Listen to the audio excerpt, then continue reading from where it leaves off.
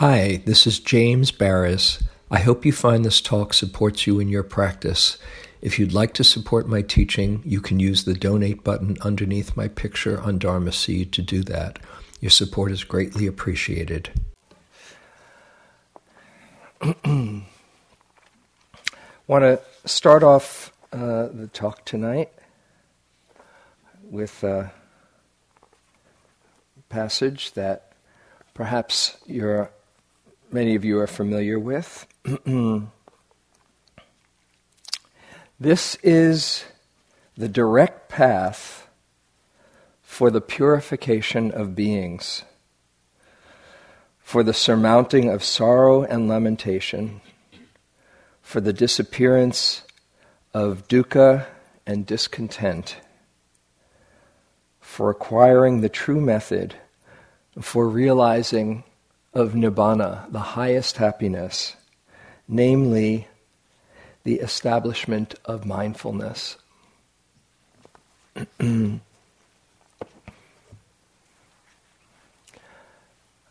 want to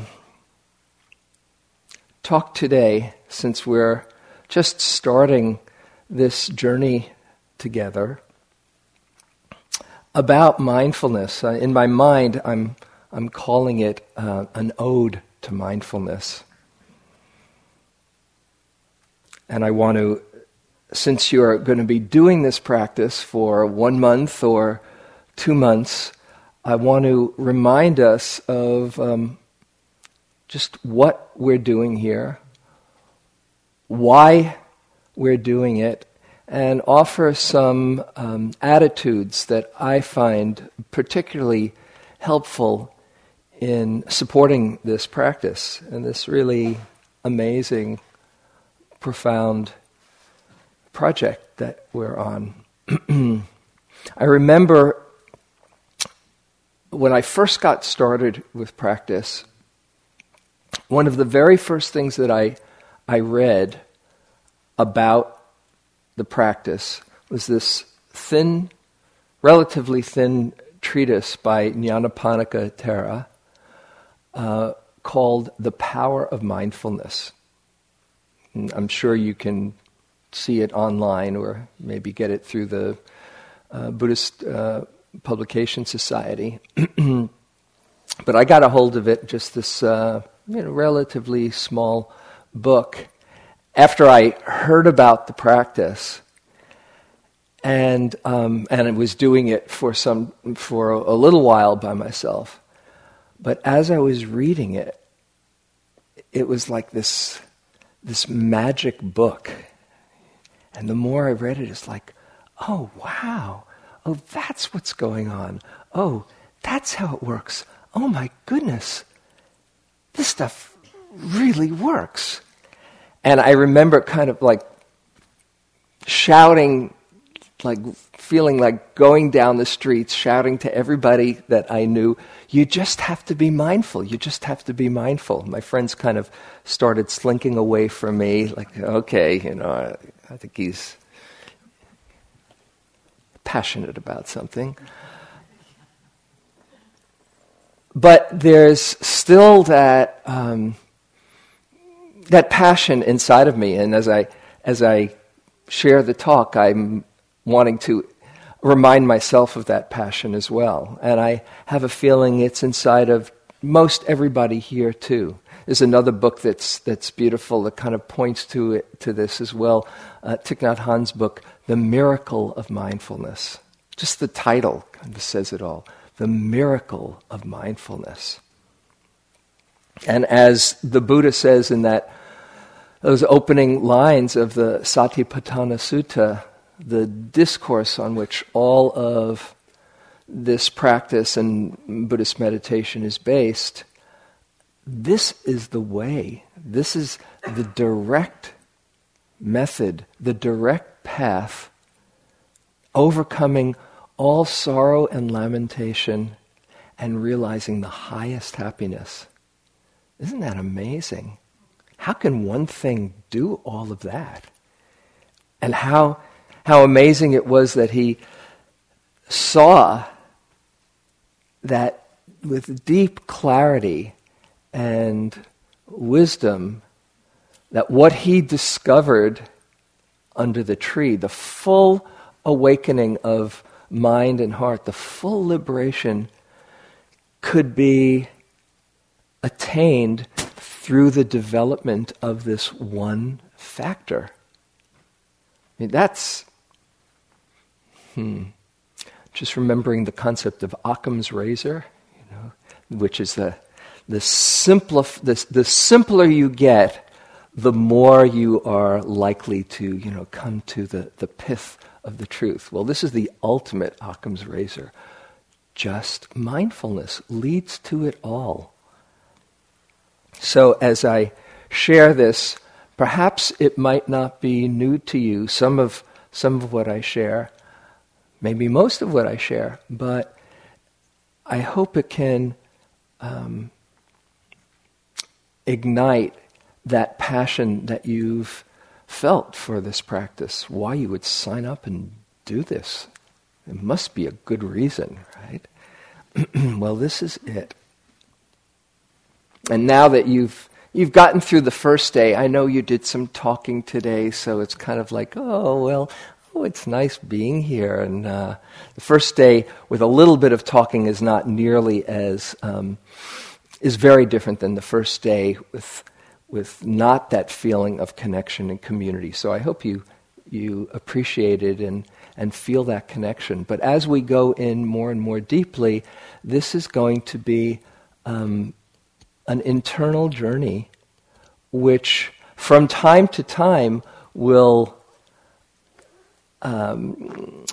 awaken the question, what am I doing here? Particularly on the first few days. So hopefully this will help support you in answering that question. So first, what is mindfulness? Mindfulness is simply knowing what's happening right now in this moment without any kind of judgments or ideas about how you think things should be. Just a simple non-judging awareness without grasping, without pushing away, and without identifying with your experience. That's it. And I remember the first time I heard a talk on mindfulness by Joseph Goldstein many years ago. He just laid out some simple aspects of mindfulness that I've been sharing ever since for almost 40 years now. Very, very simple, but want to go over these different aspects. One, seeing things clearly just as they are. What a relief that you don't need to embellish your experience, make it less intense, pretend it's not what it is, or make it more than it is. I grew up in New York City where people live in superlatives. Like, this is the most intense day of my life, even more than yesterday. Right? And it's this squeezing a little extra out of the moment that somehow those who are inclined in that way feel that they're getting a little bit more out of the experience. That's completely unnecessary. You don't need to dramatize anything. Just calling it like it is. And it's such a relief to call it like it is. You don't have to pretend. You don't have to make anything happen other than notice what's already here. Just seeing things as they are. That's the usual translation for the word vipassana. To see things clearly, to see things as they are. maybe you remember, I remember when I was taking a language and learning Spanish. It was my language in school. And after you learn, what is your name, como se llama, what's the next thing? ¿Cómo está usted? How are you? And what's the right answer? Muy bien, gracias. ¿Y tú? Very well, thank you. And you? That's the right answer. Right? I never saw a textbook that said, I'm having a bummer of a day. And we often go around in that kind of an attitude, oh, I'm fine. Certainly you don't want to pour your heart out to everybody who comes by, but to just really see, what's really going on? And to simply call it like it is. Very refreshing. And it aligns us with the truth. So seeing things just as they are. If you're feeling bored, not pretending that you're peaceful or just having a wonderful experience. I'm bored now. But it doesn't have to be, I'm going to die if that bell doesn't ring another minute. I'm bored out of my skull. Just, this is boring. There's boredom here. Or if you're happy, it doesn't have to be skipping cartwheels. I am so flying high. I'm kind of happy now. Just calling it like it is. Or there's an itch on my nose. Or a pain in my heart. Just calling it like it is. How freeing. Seeing things clearly. Second aspect of mindfulness, learning to be here in the present moment. This takes some practice, as I'm sure most of you, all of you know.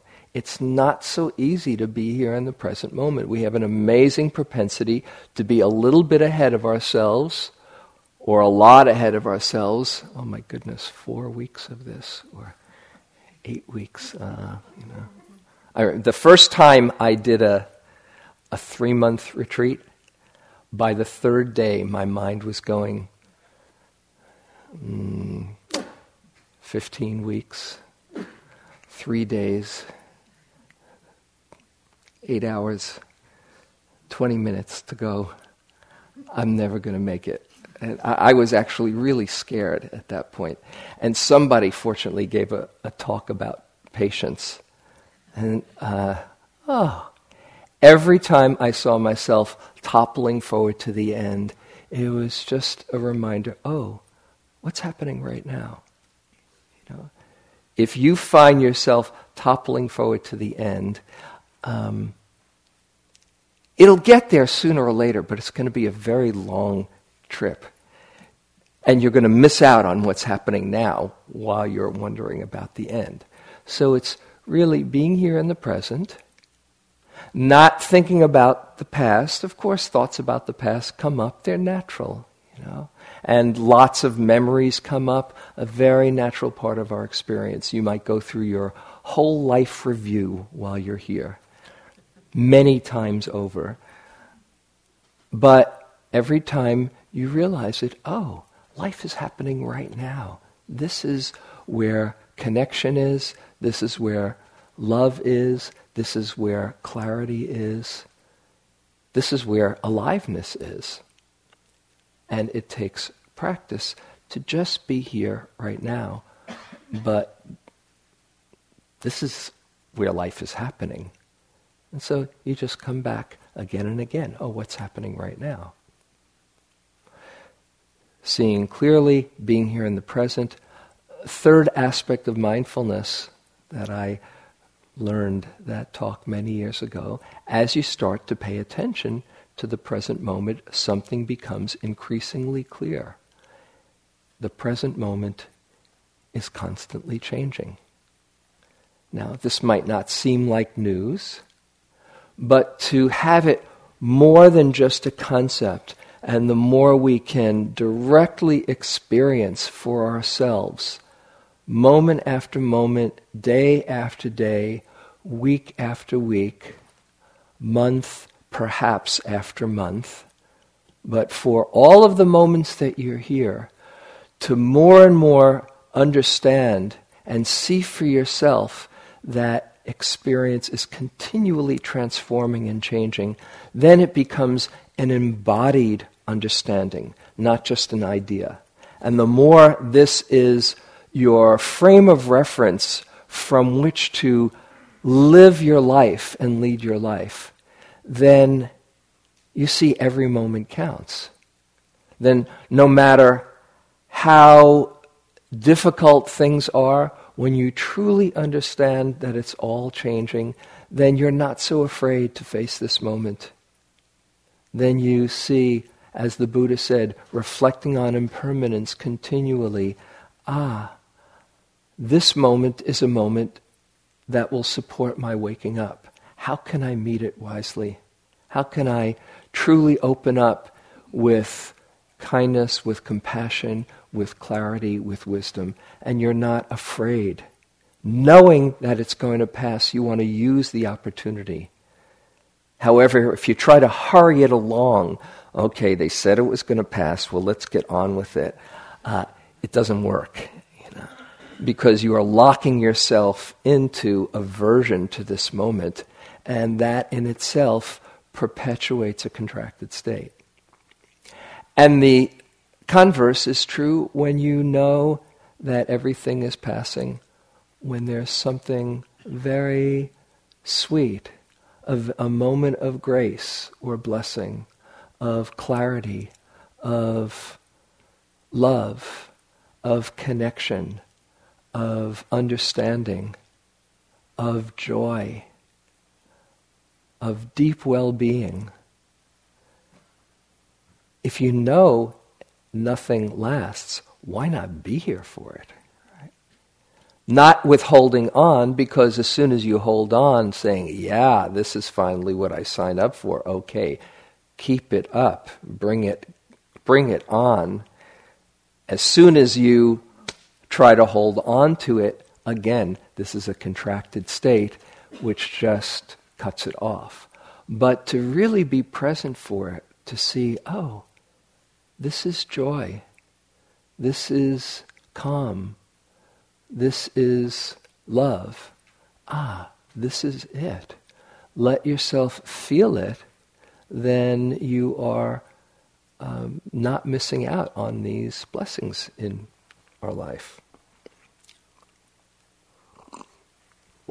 And then, besides the seeing things clearly, being here in the present, noticing how things change, there is the non-judging part, the part that simply lets your experience be as it is, instead of the usual editorial comment that says, okay, this is the way it's supposed to be, or, oh my goodness, if I were running the universe, I'd do a much better job than this, and this is some kind of mistake.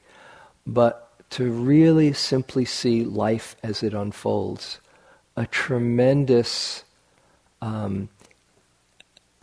extra energy and bargaining or contention with the moment is released, and there is simply presence. So, seeing things as they are, being here in the present, notice how things change, and not judging our experience. This is the basic aspect, the different aspects of mindfulness. Okay. Here's one exercise that I've used for many years after hearing it first from Joseph, to just remind you of how mindfulness works. If you feel like doing it with me, just put your hand out in front of you right now and move it slowly back and forth. Back and forth. And you might close your eyes as you're doing it and put all your attention on feeling the movement. Right now, is there any confusion? Any fear? Any tomorrow or yesterday? Is just feeling the movement. Okay, you can open your eyes. Congratulations, you were just mindful. It's that simple, and in that simplicity, truly connecting with your experience, You are not in the past, you're not in the future, you don't have any story going on in your mind that you get lost in. There's just a simple connection, and there's a complete balance and wholeness that's here. And that same attitude can be focused on the breath, or on a sound, or on a sensation, or on a feeling, on a deep emotion, on the thought process itself. Oh, this is what's happening. And in that moment, there's clarity and connection. As the Buddha says in that discourse, there are many different ways one can be mindful. You can be mindful of, as I just said, the breath or different body sensations. You can be mindful of the flavor of experience, the feeling tone of experience. Oh, this is a pleasant moment. This is an unpleasant moment. This is a neutral moment. You can be mindful of different mind states.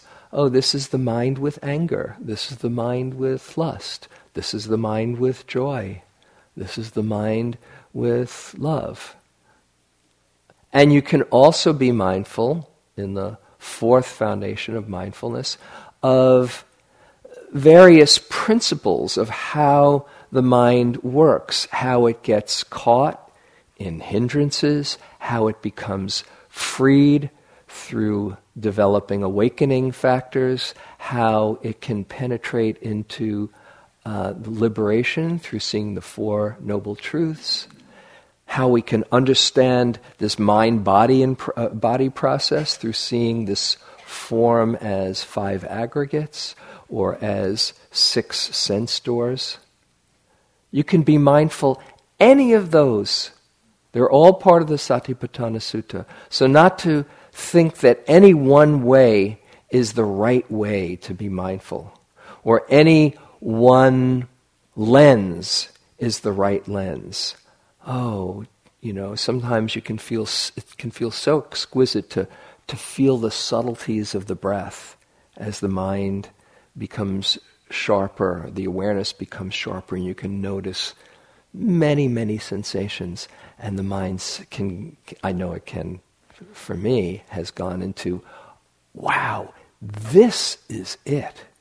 Oh, this is real practice. I'm just noticing the hair follicles sway in the breeze as the breath comes in. Oh, cool. This is mindfulness. And if you get into that idea, oh, refined attention is real mindfulness, then you miss out in seeing a moment of knowing there's confusion. Oh, and here's confused Buddha, as I sometimes say. Or here's foggy Buddha. Yeah. Or here's freaked out Buddha. Okay. That is just as powerful and liberating a moment of mindfulness as noticing subtle sensations. So not to think that it looks any one way, but there can be lots of different lenses to take in experience or connect with experience. It can be very helpful to sharpen the awareness at times and develop some focus, but then we can apply that to seeing different ways of taking in experience.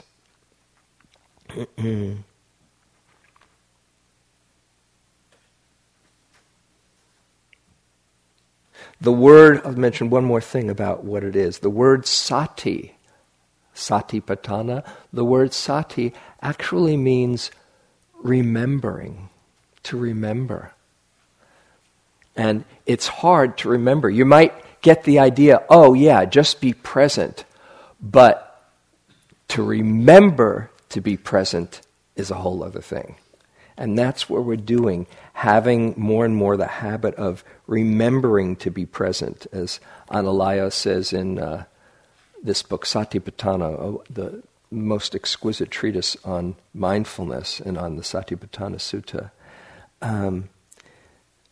To recollect becomes just a particular instance of a state of the mind characterized by collectedness and the absence of distraction. The mind is in a state of relaxed receptivity. The information one was trying to remember will suddenly spring to mind, and particularly for our practice, remembering, oh, what's happening in this moment? To remember to look, to see, oh yeah, what's happening again? And it takes practice again and again and again, as I see all the time how humbling it is to practice for many years and see in a moment you can be gone. Humbling, but it's a good thing to be humbled every now and then. As I was earlier today, going for getting some stuff out of my car, a couple of weights and a couple of boxes of talks and things like that. And I got the golf cart down and brought it down to my car, and I was pretty mindful putting everything in the golf cart. Went back up, and then at tea time, somebody gave me the keys because my car trunk was open and the keys were out in the trunk. I said, oh, great, more material for me to share in my talk on mindfulness. So it's not like, oh, I got the idea and that's it. It's a continual practice. So that's basically what it is, to know what's happening without getting caught in judgments about your experience. Why is it so profound? Mindfulness is in all the lists, or many of the most profound lists. Of course, the eightfold path, right mindfulness, paired with right effort and right concentration, what we're practicing here, right mindfulness. Mindfulness is in the list of the 7 factors of enlightenment, the first factor, because it cultivates, not only is itself an awakening factor, but it cultivates the 3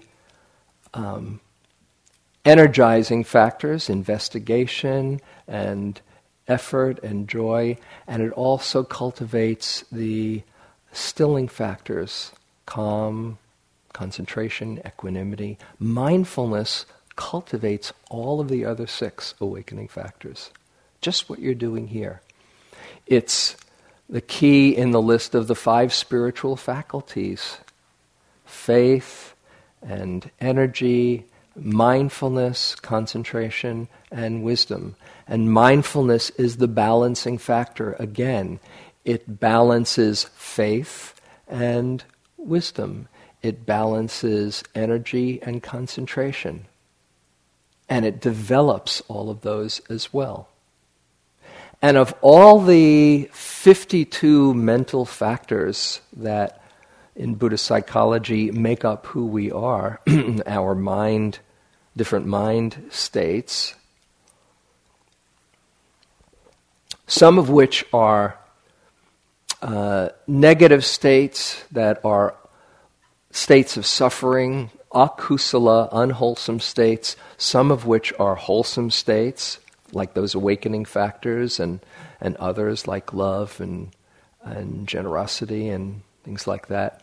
Mindfulness has one unique property of all the 52 factors. It is the one factor that weakens all the unwholesome states and strengthens all the wholesome states. Isn't that cool?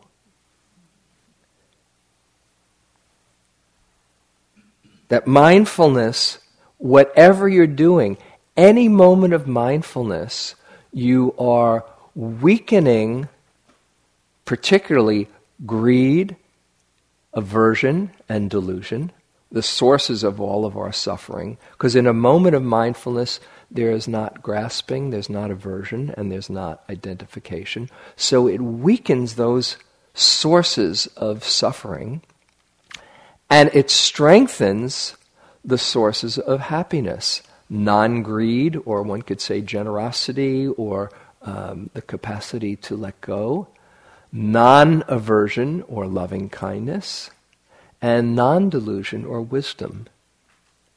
Every single moment that you're mindful is doing that. That's, for me, actually the ongoing motivation that I practice with when I think, do I have to be mindful? What's the point, We just had a breath a moment ago. Do I have to notice this one? I've been watching them a lot, What's one more breath? But if you think about it, and what I think about, every single moment that I'm mindful, I'm weakening unwholesome factors and strengthening wholesome factors. So every moment of mindfulness counts. That is a big motivation for me. Mindfulness can lead to concentration, and it can also lead to wisdom. To first even land in the present moment so your mind isn't distracted, and then you start to get enough stability of mind that you can stay with an object. If you continue to stay with one particular object, once you kind of land in the present moment, that deepening focus can lead to deep states of concentration, absorption, and all kinds of absorption states. It can also lead, once you land in the present moment, to noticing, as I said earlier, that changing nature of experience, which is what liberation is about. To have true insight, to see it's all changing, to see that holding on to changing experience is suffering, to see that you yourself are this process of change, all revealed through mindfulness. And so, if you want to develop some concentration, first you have to land in the present moment. Remember to be here. And if you want to develop deep insight, keep on noticing how moment after moment life is changing. Mindfulness also interrupts our confusion, our negative thinking, or the stories that we find ourselves caught in. It is the interrupter. It's like waking up from a dream, and instead of being in the dream or the movie or the nightmare, whatever it might be, or horror show, it's like, oh, that's what's going on. And it shifts your awareness from being in the story to aware that there's a story. On a neuroscience level, it was one study that they did. This is in, I think it was UCLA, where they showed people different kinds of faces, angry faces and scary faces and various kinds of faces that triggered off difficult emotions or negative reactions. And one group, it was a control group. They didn't have them do anything else. Another group, they said, okay, now name the face. Name what you're seeing. And when they labeled it, oh, that's an angry face, or that's a scary face, or that's a threatening face. When they named it, the whole sympathetic response started to lessen, because you're actually moving your attention to the prefrontal cortex from your mammalian, your emotional response. Oh, that's what's going on, and the level of reaction and emotional response was mitigated. And you probably know this for yourself. When you're caught up in a story, when you can realize, oh, this is just a story, you are not as likely to get swept away by it. Here's one story about not getting caught up in stories that I like to share. This is from our dear friend Sylvia Borstein. One evening she was staying in New York City, and she had arranged to meet a friend for a theater performance and decided to take a bus to get there. As the bus crept along through the heavy traffic, Sylvia started worrying. I'm going to be late. I'll miss the curtain. My friend will worry about what happened to me. I shouldn't have taken the bus. The subway would have been so much faster. Figuring she could walk faster than the bus was going, Sylvia got off. And of course, as I'm walking, the bus passes me by. And now I'm thinking I should have taken a cab.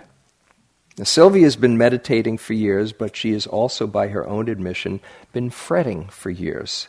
So it was an easy reaction to fall into. Then she continued with her story describing running down Broadway in high heels with a cold wind whipping around her. And then, she said, all of a sudden, I have the thought, what am I doing? Oh, I'm grumbling. That's a moment of mindfulness. Up until then, I was caught up in a habit-driven narrative, an editorial comment about what was happening. But the moment at which the mind says, oh, Sylvia, you're grumbling, the lens switches, and suddenly the truth of that moment is, I'm a 71-year-old woman running down Broadway in the middle of winter in high heels. That is far out. That is an extremely fortunate thing to be able to do.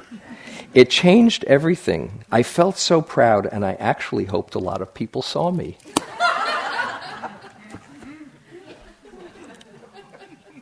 There's a moment of mindfulness, kind of changing the story. Oh, come on, why don't I do it? Oh, we're grumbling. Oh, look at that. And that's part of the miracle of mindfulness, that in any moment you can go meta, M-E-T-A, to your experience and see, oh, that's what's happening, and hold it with awareness instead of being in the middle of the story. Another thing that mindfulness does is it amplifies wholesome states. When you are in the middle of a state of well-being, if you bring mindfulness to it, you deepen it. This is what the Buddha said when he encouraged in the fourth of the wise efforts to maintain and increase wholesome states. It's one thing to know, oh, feeling pretty good now, and it's another to notice, oh, this is what it feels like to feel good. Because in your awareness, particularly including the visceral experience, the kinetic experience, besides the mental state, you deepen that connection. You amplify it. As Rick Hansen, our friend and neuroscience expert, says, mindfulness is like shining a spotlight on your experience and scooping it up with a vacuum. It just kind of deepens the grooves in the neural pathways. And it's also deepening the grooves. You might say, well, why should I do that with a negative experience? I don't want to deepen those grooves. You are deepening with mindfulness. You're deepening the grooves of understanding and not identifying with the experience and seeing, oh, that's what's going on. And so you deepen grooves of clarity and compassion. Mindfulness also includes being present for your life, to really be here for it, to wake up with wonder and awe and appreciation. Oh, wow, I'm not missing out on my life. Here it is. And further, as mindfulness opens up the contraction of mind, because unwholesome states are connected with contraction, and mindfulness developing wholesome states creates some space. In that space, clarity shines through, good-heartedness shines through, equanimity gets created, and it is developing the conditions for that awakening that the Buddha spoke about. So it's developing Wisdom, generosity, love, equanimity, liberation. So now I'd like to talk a bit about some attitudes that open us up to this profound gift, mindfulness. I'll move this here. When I do practice, my ongoing instruction to myself is notice what's happening now. Let the experience be as it is, and open to it with a relaxed, interested, kind awareness. So I want to talk particularly about those three qualities: relaxed awareness, an interested awareness, and a kind awareness. They're all really facets of the same thing. Relaxed awareness. If you are trying really hard to be mindful,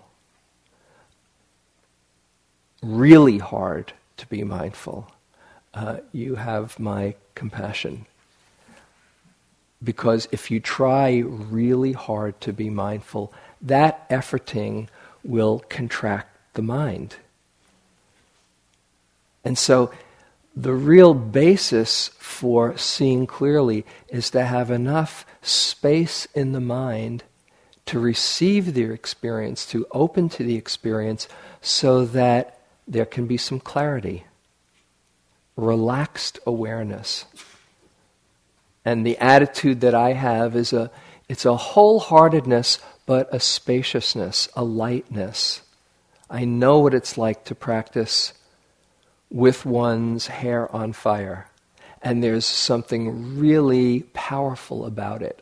But if you have that real passion for practice, you've got to remind yourself to lighten up from time to time. To just keep it easy, be at ease. I remember on one time I was doing a practice period at IMS, and in my earlier days, I was practicing with a wholeheartedness, as I do now, but I could get into a striving mode. Happens every now and then. Right? And I loved going slow in those days, just really crawling, lifting, moving. I thought that was kind of where it was at. And it can be very profound if you can keep it light. But I was going through this period. I hadn't walked outside for a couple of weeks, actually. Just kind of crawling around the center, I'm sure some people thought I was quite depressed, but I was basically enjoying my practice, but at some point it started to get a little heavy. And then it got heavier. And then I realized, wow, I am really getting tight here. I think I need a break. There was some wisdom that was shining through. And I said, and I wasn't very mindful because I was just kind of getting tighter and tighter. I'm trying to do this practice and it's not working. And I said, I'm going to go for an unmindful walk. I'm going to kind of play hooky and go outside. It was, by that time it had snowed. I hadn't been outside since the first snow. And I was just going to have fun and stop practicing. I got on my boots and my parka and went for what I was trying to do, an unmindful walk. I was going to just forget about practice. I started walking at a normal human pace and even a fast pace. It was amazing. Left, right, hearing, sniffling, left, right, thinking, mindful, left, right. I couldn't turn it off. It was the most mindful walk I'd had in weeks. precisely because I'd lightened up and just stopped trying so hard. And the Buddha talks about this a lot. He says, find the amount of energy that allows you to be present for the experience. Sometimes if you're feeling that you're real tight, you need to lighten up and relax. If you're too lax and lazy, well, if I'm mindful, I'm mindful. If I'm not, I'm not. You need to rev up the commitment a bit, because mindfulness doesn't happen on its own. But finding that right balance between a wholeheartedness and an ease, that's the key. It doesn't mean being lazy. Relaxed does not being lazy. It means giving a wholeheartedness to the practice in a way that allows you to really connect with it and let the heart be open.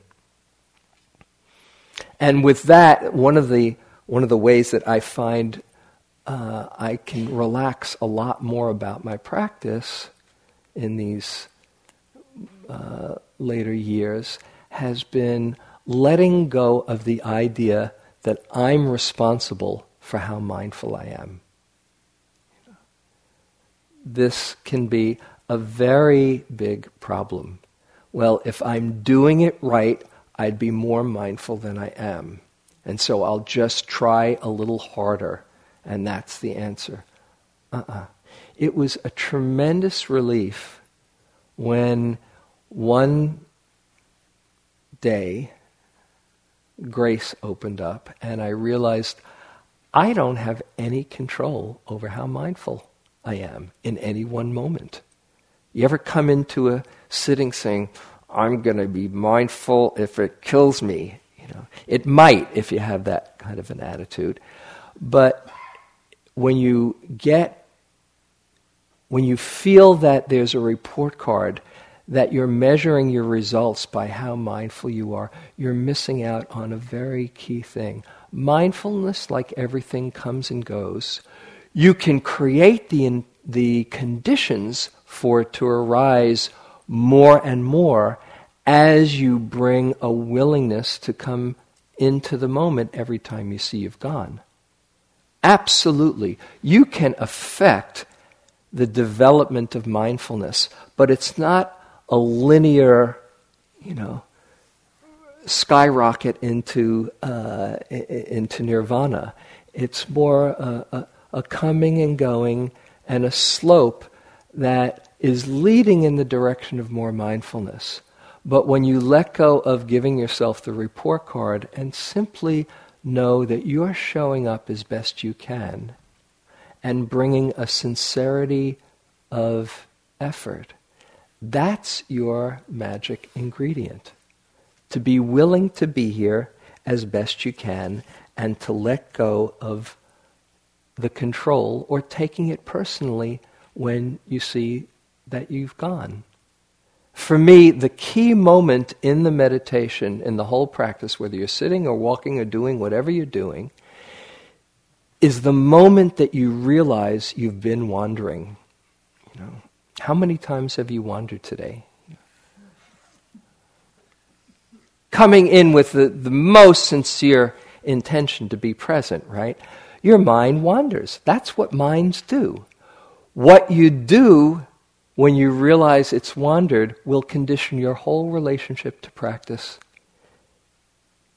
When it's gone, it's gone. You might be gone for 5 seconds or 5 minutes or 25 minutes, you are gone. It can help to be in a room full of people and realize when you wake up, oh, meditating, this is what we're doing. Okay. But if when you realize you've been gone, you get into a frustration and judgment, come on, let's get back here and do this right. You are cultivating judgment and frustration and discouragement and agitation with a little bit of awareness thrown in, but you don't get any extra credit for beating yourself up. A very common second response when you see your mind has wandered, oh, I've been lost in thought. But this is a very interesting thought. Let me just go with this one now. Be careful. we can get hooked so easily. So it takes some resolve to not get caught in the thoughts and to just come back. And when you realize you've been gone, the way you come back conditions everything. If you can come back with kindness and patience and simply the sincere intention to be here once again, that's your end of the deal. Then you're cultivating patience, kindness, presence, awareness, and you're not taking it personally. Okay. Along with that, that kindness is a kind of realization. Along with that relaxed awareness is a kindness that sees you don't have to blame yourself for it. It's just what's happening. That kindness is really metta brought into the equation. Right there, by not taking it personally, you're both seeing through the self-delusion that says, I should be doing it better, and you're also seeing the human condition and seeing the mind just does its own thing, and there's an awareness that can see it. So the relaxed awareness is imbued with kindness and compassion for just the way our mind works. Then you can be in on the joke instead of the butt of the joke.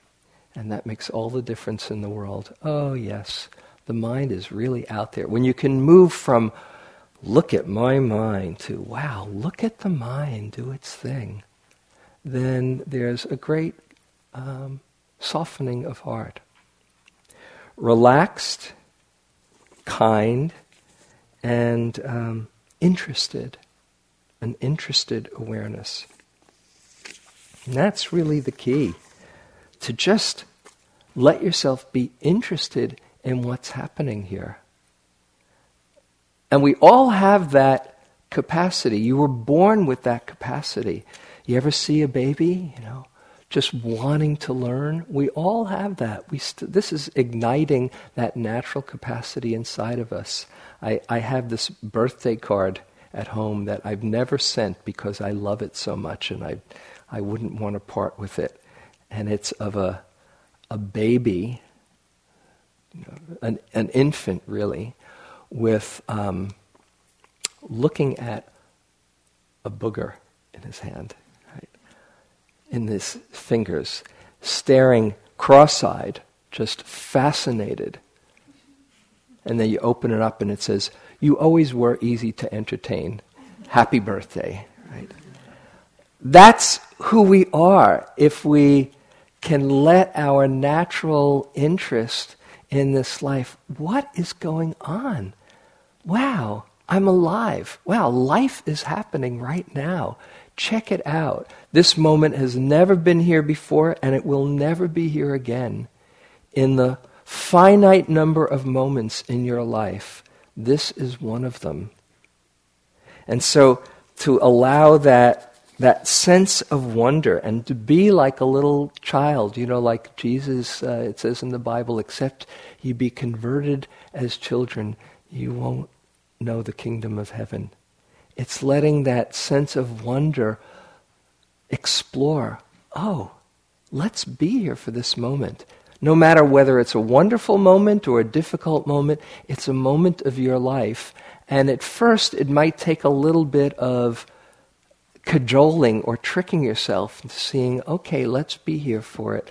But the moments of mindfulness build on each other, and your interest, those moments of mindfulness, as you come here, you see more, and when you see more, it's more interesting.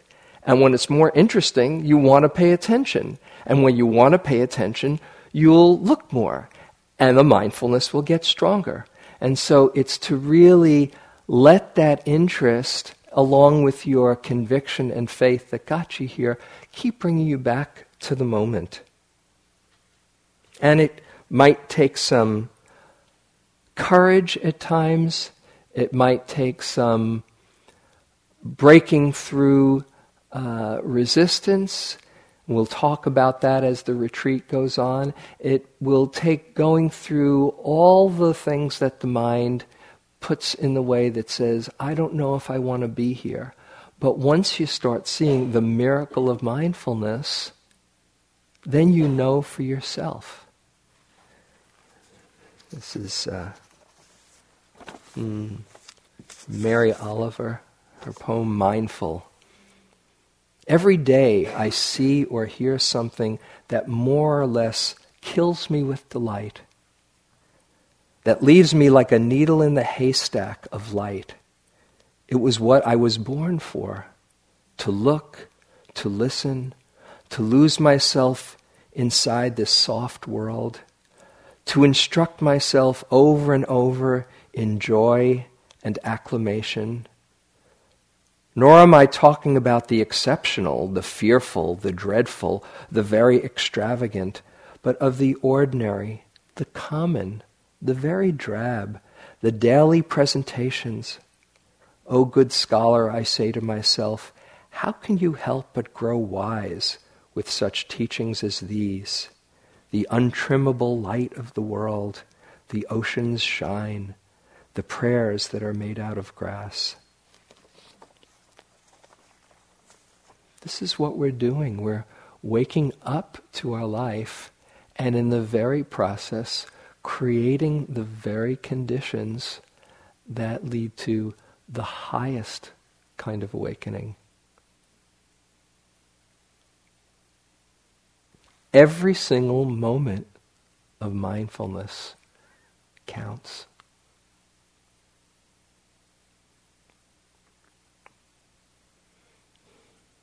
So, we'll sit for a few moments.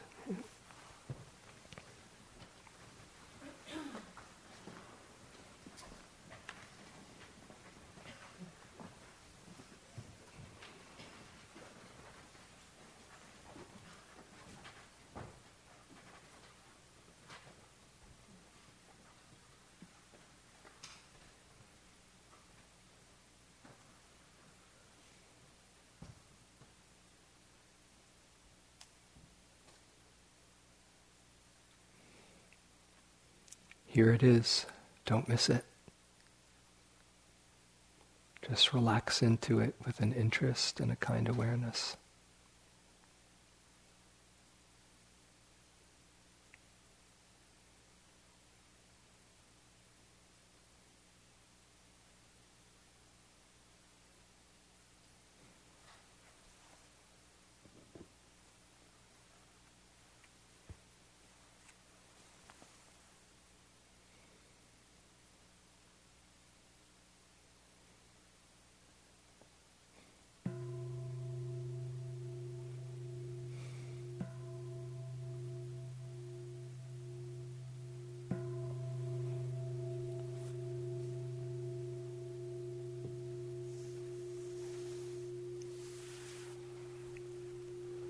Thanks for your attention.